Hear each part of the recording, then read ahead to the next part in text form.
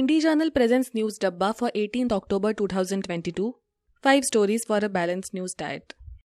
Anushka Vani brings you the daily updates that the internet is talking about through various news websites. Here is a glance through some of the national and international news updates. From Liz Truss apologizing for the mistakes she made in the tax plan, Gujarat government's affidavit on the release of Bilkis Bano case convicts, to Iran breaching UN sanctions. Reuters reports that UK Prime Minister Truss apologizes for mistakes. Reuters report says that UK Prime Minister Liz Truss apologized for mistakes in her program that affected the confidence of the investors. These actions also affected her poll ratings. With the cabinet protesting that she stepped down, she said that she would not and will be sticking around for some more time. She also said that I wanted to act but to help people with their energy bills to deal with the issue of high taxes. But we went too far and too fast. The report also adds that the newly elected Finance Minister Jeremy Hunt dropped the remaining planks of Truss's tax-cutting agenda. You can read the full report on Reuters.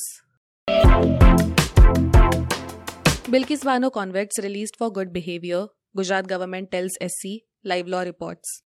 The Gujarat government has told the Supreme Court that it released the 11 convicts in the Bilkis Bano rape case on completing their 14 years sentence. Additionally, it is mentioned that their behavior was found to be good and after approval from the central government, the orders were confirmed.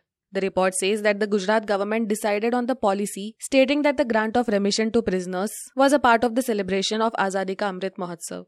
You can read the full report on Live Law. Partial solar eclipse on October 25th, reports India Today.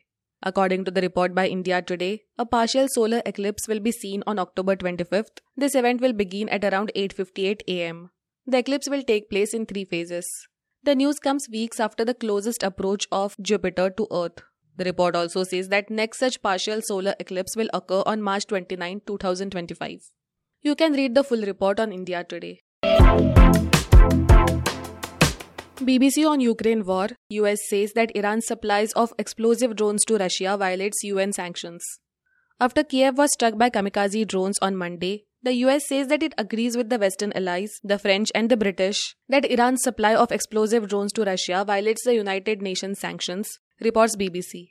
The US State Department mentions that the drones violate the UN Security Council Resolution 2231, which is linked to Iran's nuclear accord, barring the transfer of any Iranian military technologies.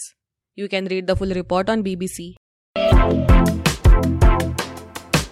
NDTV reports, Pilgrim's pilot killed in helicopter crash near Kedarnath. NDTV reports that 6 people, including a pilot, were killed after a helicopter carrying pilgrims crashed near Kedarnath.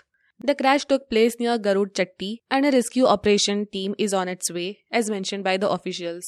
It is said that the helicopter crashed right after it took off from the Kedarnath shrine.